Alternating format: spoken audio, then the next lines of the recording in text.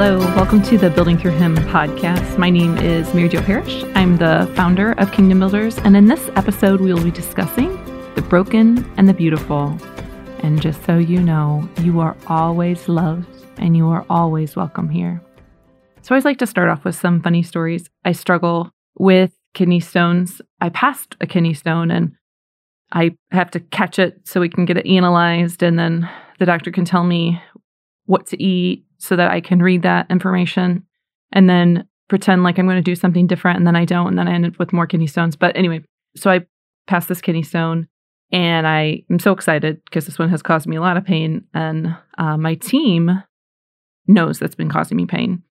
And I have a picture of it on my palm, and I send it to him, and I'm like, I'm so excited, look. And one of my team responded, oh my goodness. The first thing I saw when I opened this text was the picture of your palm with that stone in it, and I thought you had the stigmata. Just that's why she thought I was excited, because I had the stigmata, which we thought was hilarious. No, definitely don't have the stigmata. We were laughing about it. I was telling my husband about it at dinner, and my 6-year-old Joseph says, what are kidney stones? Kitty, Kitty. And I said, Joseph, what do you think they are? So whenever your kids ask a question, or you're around kids who ask a question, don't just answer it. Always ask them what they think the answer is, because your life will be filled with so much more laughter if you do. So Joseph, what do you think they are? And he said, they're kitties inside your body. And I said, oh, how do you think those kitties made of stone got inside my body? And then he runs away. And I'm like, I guess we're done with this conversation. Then he comes back and he brings me a book. And so for those of you who know children's books, it's there was an old lady who swallowed a fly. I don't know why she swallowed a fly. Perhaps she'll die. That whole thing. And he showed it to me, and I'm like, you think I ate a kitty made of stone? And he nodded his head, and I was like, thanks, bud. Thanks a lot. That's how you know what my kids think of me. Let's pray. In the name of the Father, and the Son, and the Holy Spirit, amen. My soul proclaims the greatness of the Lord. My spirit rejoices in God, my Savior, for he has looked upon his handmaid's lowliness. Behold, from now on, all ages will call me blessed. The Mighty One has done great things for me, and holy is his name. His mercy is from age to age to those who fear him. He has shown might with his arm, dispersed the arrogant of mind and heart. He has thrown down the rulers from their thrones, but lifted up the lowly. The hungry he has filled with good things. The rich he has sent away empty. He has helped Israel his servant, remembering his mercy, according to his promise, to our fathers, to Abraham, and to his descendants forever. Amen. So in Kingdom Builders, we always talk about our foundation. We have 3 things that we do in our foundation. We pray for a minimum of 10 minutes a day. No matter what's happening in our life, if we cannot stop for 10 minutes and allow the Father to love on us, then we're not going to have the energy or wisdom or inspiration to get through our day. So a minimum of 10 minutes of prayer a day.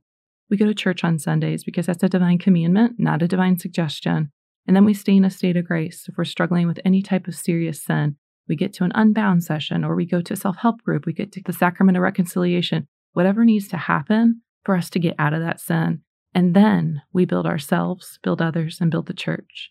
So today we're talking about broken and beautiful. It sounds like a soap opera, right? But it's not. The broken and the beautiful. So this is from the Gospel of Matthew 28:16. The 11 disciples went to Galilee, to the mountain to which Jesus had ordered them. When they saw him, they worshipped, but they doubted. So the apostles, this is after they had seen Jesus perform all his miracles. They worshipped, but they doubted. And is Jesus mad about their doubt? Nope. What's he do? He actually gets closer to them. So this is the continuation of that. Then Jesus approached them and said to them, all power in heaven and on earth has been given to me. Go, therefore, and make disciples of all nations, baptizing them in the name of the Father and of the Son and of the Holy Spirit, teaching them to observe all that I have commanded you. And behold, I am with you always until the end of age. So Jesus, even though he knows they're doubting, he approaches and he reassures. If you've listened to Building Through Him podcast, you know I have a ton of kids. I have 10 kids, and all of my kids, when they're little, I like to say we breed them small and wimpy, because when they're little, they just cling to my leg and they're super overly attached to me. And then once they get to about 4, then they're fine. Then they don't seem to even know I exist. That healthy unattachment then. But when they're little, they just cling to me so strongly, like I am their everything. So if someone else is holding one of my children and they're not familiar with them and they start to cry, they like look for me, like, where's my mama? Where's my mama? And as soon as I come closer to them, as soon as I approach them and they see my face, like, oh, that's just that calm comes over them, just seeing my face. And that's, the Lord knows that. Lord's the same way. So when we're in that state where we're struggling, when we're crying and we're upset, the Lord approaches us because we are the children of God. We're his heirs and he's our daddy. This is from Romans 8:14-17. We cry, Abba, Father. The Spirit himself bears witness with our spirit that we are children of God. And if children, then heirs, heirs of God and joint heirs with Christ. And so when the word Abba is translated to daddy, Abba, daddy, like we can call out to daddy. And our daddy doesn't require us to be perfect. He doesn't. He just desires to love on the real and vulnerable us. So I was reading this book called Holy Desperation by Heather King. Excellent book. She's just raw and real and just beautiful. Her faith is amazing. But she compares that broken and beautiful to the story of the Velveteen Rabbit. And I was talking to one of my kids about this, and I was just amazed with the connection of Velveteen Rabbit and Jesus. And they were like, Mom, I have no idea what you're talking about. I realized I'd never read my kids The Velveteen Rabbit, so I failed as a mother. But for those of you who do know about this story, it's a really cool connection. So I'm going to quote The Velveteen Rabbit, and this is by Marjorie Williams. Real isn't how you are made, said the skin horse. It's a thing that happens to you. When a child loves you for a long, long time, not just to play with, but really loves you, then you become real. Does it hurt? Asked the rabbit. Sometimes, said the skin horse, for he was always truthful. When you are real, you don't mind being hurt. You become. It takes a long time. And that's why it doesn't happen often to people who break easily, or have sharp edges, or who have to be carefully kept. Generally, by the time you are real, most of your hair has been loved off, and your eyes drop out, and you get loose in the joints and very shabby. But these things don't matter at all, because once you are real, you can't be ugly, except to the people who don't understand. And God loves our littleness. He loves our humility. He loves our trust. And when he approaches, when we're in that place where we're sad and we're seeking him, when he approaches, he desires that we don't turn away, but we allow ourselves to be loved by him. And we become real when we allow ourselves to be loved in our woundedness. Because in his eyes, the broken are so beautiful. So if you're addicted to pornography, if you have obsessive thoughts of suicide, if your marriage is falling apart, the blood of Jesus was poured out for that. He entered once for all into the sanctuary, not with the blood of goats and calves, but with his own blood, thus obtaining eternal redemption. That's Hebrews 9. Jesus is approaching you. Jesus is here. So St. Teresa of Avila would struggle to understand when she heard people say that they wish they could be around when Jesus was walking the earth. One of her quotes is, I know that I possess you in the Blessed Sacrament as truly as people did then, and I wonder what more anyone could possibly want. And so we know that the Blessed Sacrament, we talk about the Eucharist being a host, right? And host is derived from the Latin word hostia. And hostia actually means victim. So when we say host, we actually mean victim. And when we think about that, we know that Jesus became a victim. He chose that, so small, so that we would always have access to him. Another quote by St. Teresa of Avila, how could I, a poor sinner, who has offended you so often, dare to approach you, O Lord, if I beheld you in all your majesty? Under the appearance of bread, however, it is easy to approach you. We had one of our builder sisters who was on her way to a commissioning ceremony for a Kingdom Builder team. And on her way there, she got this terrible, terrible pain. She said it was so bad. She almost pulled her car over, and she finally got to the church and told her team like she was in a lot of pain, and Mass was about to start. So they just went ahead and walked in Mass, and they were like all praying for her during the Mass. And she said the pain was so bad. She said she had just tears rolling down her cheeks. And she's like, I probably should go to the hospital. Like, it's so bad. And at the moment where the priest lifted up the Eucharist and said, do this in memory of me, and lifted up that Eucharist, she said the pain was lifted up at the exact same time. She was healed in that moment of consecration. And we know that Jesus came down from heaven to be with us. Jesus establishes the new covenant through his body and his blood. But when we say covenant, it's actually more than that. It's a memorial. It's do this in memory of me. It's a memorial. So a lot of us have heard people talk about amnesia. It's this radical forgetting, right? But there's another part within the Eucharistic prayer that's kind of another type of radical something. It's radical remembering, and it's called anamnesis. So anamnesis is part of the Eucharistic prayer where it's a radical remembering. So what are we remembering? So talk about like a memorial ritual for Jewish people.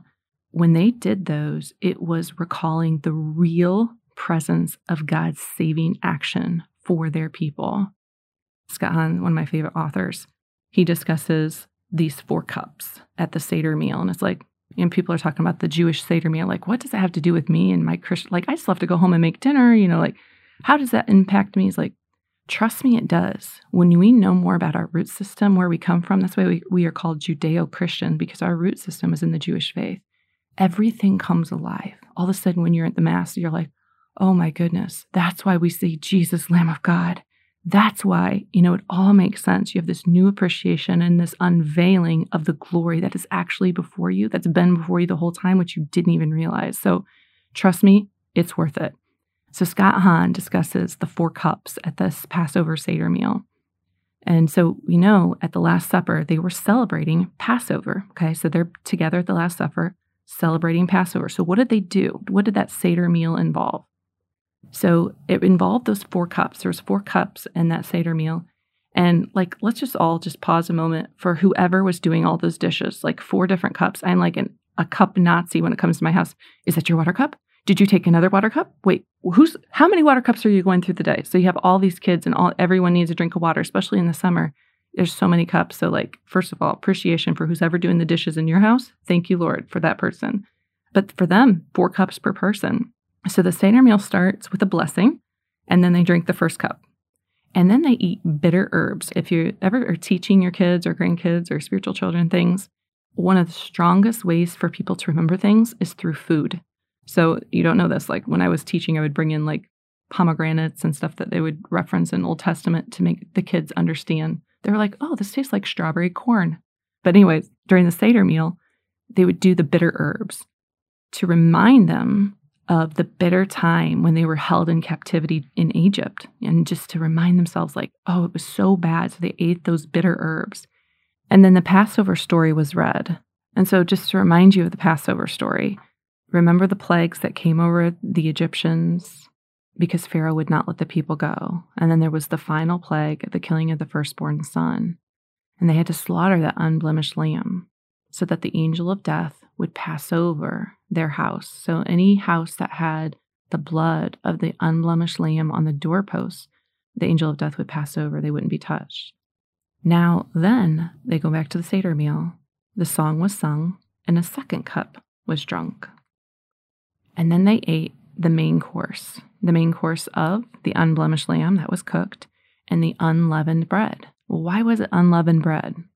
Because they didn't have time to let it rise, right? They didn't have time to let it rise. So they had to cook it before it was risen. So it was considered unleavened. And we know that in our host today, in the Eucharist today, that's unleavened bread to represent that.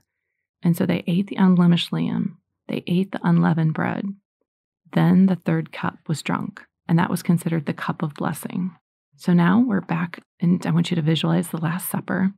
And this is about to happen, he's in the midst of doing this whole Seder meal with his people, with his apostles.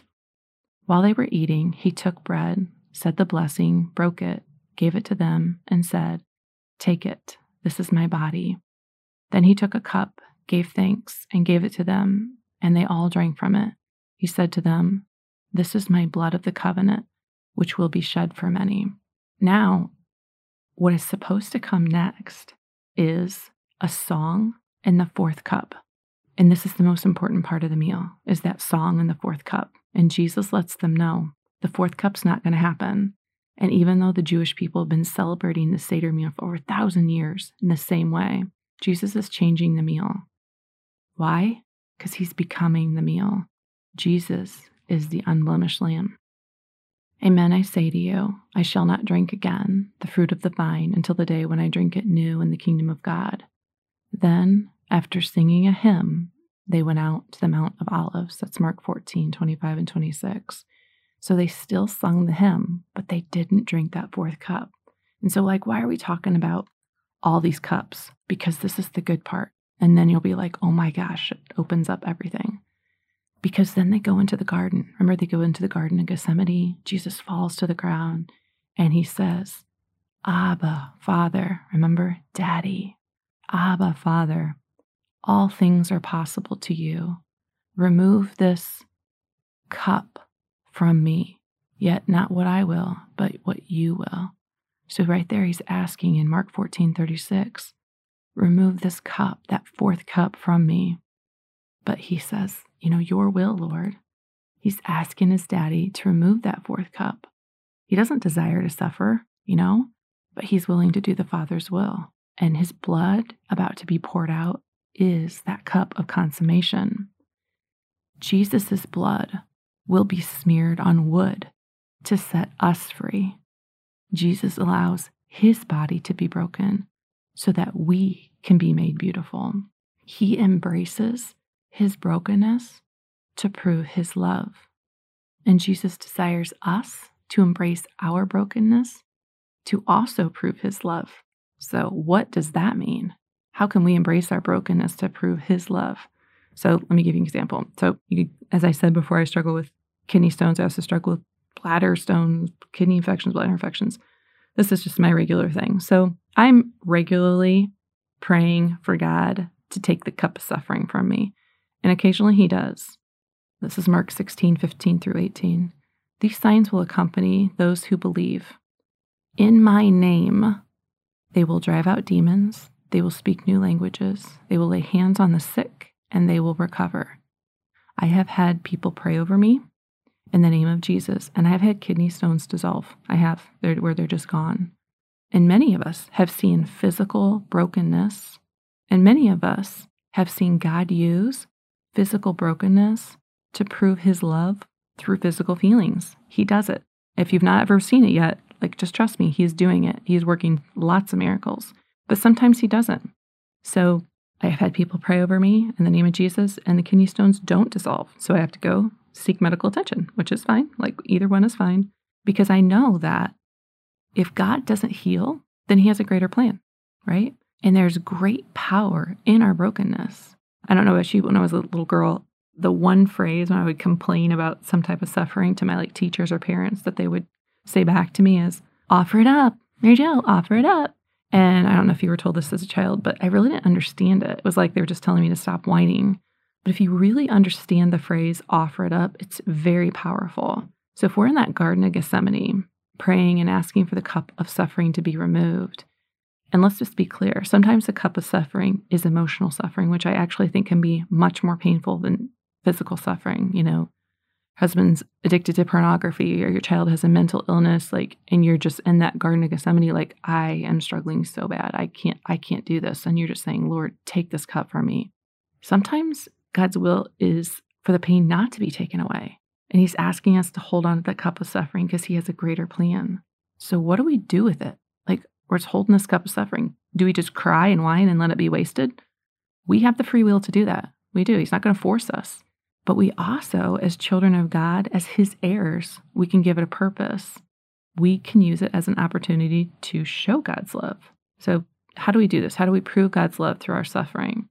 When we're in that physical and emotional pain, we approach him.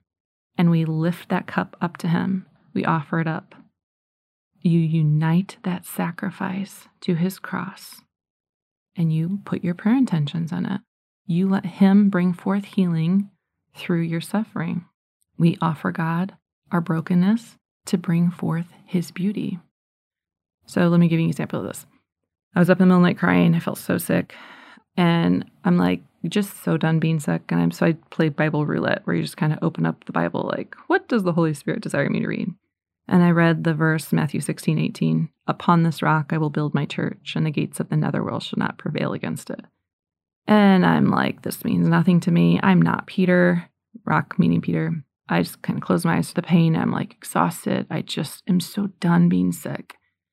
Satan whispers to me, your body's so broken. It's not beautiful. You're just pathetic. And I totally consent to his lies. I'm like, he's right. I'm a burden to people. Like start just feeling terrible. But I still keep trying to pray. And I have this image in my mind of that kidney stone that my friend thought was the stigmata in my hand. And I hear those words spoken. Upon this rock, I will build my church, and the gates of the netherworld shall not prevail against it. And I'm like, really, God? You're going to build your church on my kidney stone? And I'm like, I'm crazy. I'm losing my mind at this point. I just keep going back to prayer. God's a builder, Mary Jo. He takes his time. Let him reveal it. He's going to reveal it. And then slowly I just came to understand he means suffering. Upon our sufferings, God will build his church. And when our suffering is poured out and united to the blood of the unblemished Lamb, Jesus, Satan's powerless. So every drop of pain or discomfort we experience, no matter how small, he desires to be united to him. And when we offer up even the tiniest drop, we're building his kingdom. I like to say, like in a British accent or English accent, I'm terrible at accents, so please bear with me. Not a single turd shall go wasted. Because I just feel like as a mom, and even when you're older and your spouse or your parents are elderly, like poop is involved, like there's feces involved. And so cleaning that is a type of emotional suffering. No one, to my knowledge, likes cleaning up poop. So when I'm cleaning up a turd and like, how does it end up on the walls? Can we not just use toilet paper and ways to wash our hands, people? But it's like, it's everywhere. I'm just uniting this emotional suffering for the conversion of sinners. Like, I'm uniting this to the cross for the conversion of sinners. Like, don't let one drop of suffering, not a single turd, go wasted in your life. Unite it to the cross and offer it for a prayer intention, because our suffering becomes fertilizer that God uses to raise us up. And others will come to feel his love and witness his miracles through it. In that first part of podcasts, I read this part. We are children of God, and if children, then heirs, heirs of God and joint heirs with Christ. And the next part of that is, if only we suffer with him, so that we may also be glorified with him. Like, it's not just suffering, it's also the glory. Like, we're suffering for purpose, not just for suffering itself. We see miracles of healing happen through putting people in the cup of our suffering and uniting that to the cross.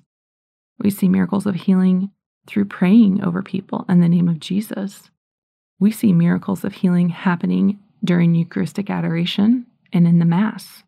This is St. Bernard of Clairvaux. God will manifest himself to you just as you show yourself available to him. In pouring out our lives for the love of others bit by bit, we become the living proof of God's love.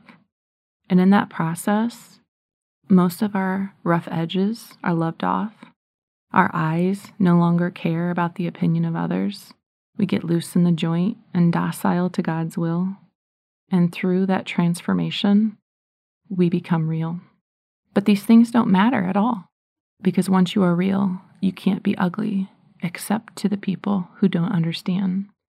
That's the skin horse to the Velveteen Rabbit. We become the real, broken, and beautiful body of Christ. Another quote by St. Teresa of Avila. Christ has no body now but yours. No hands, no feet on earth but yours. Yours are the eyes through which Christ looks compassion into the world.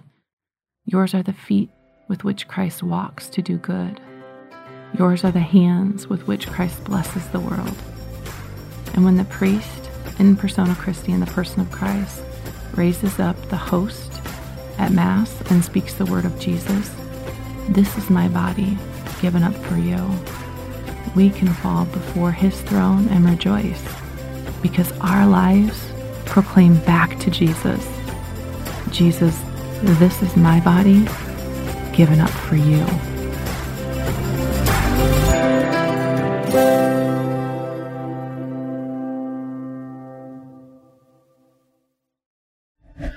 This show is a production of the Spoke Street Media Podcast Network. For more great podcasts, visit spokestreet.com.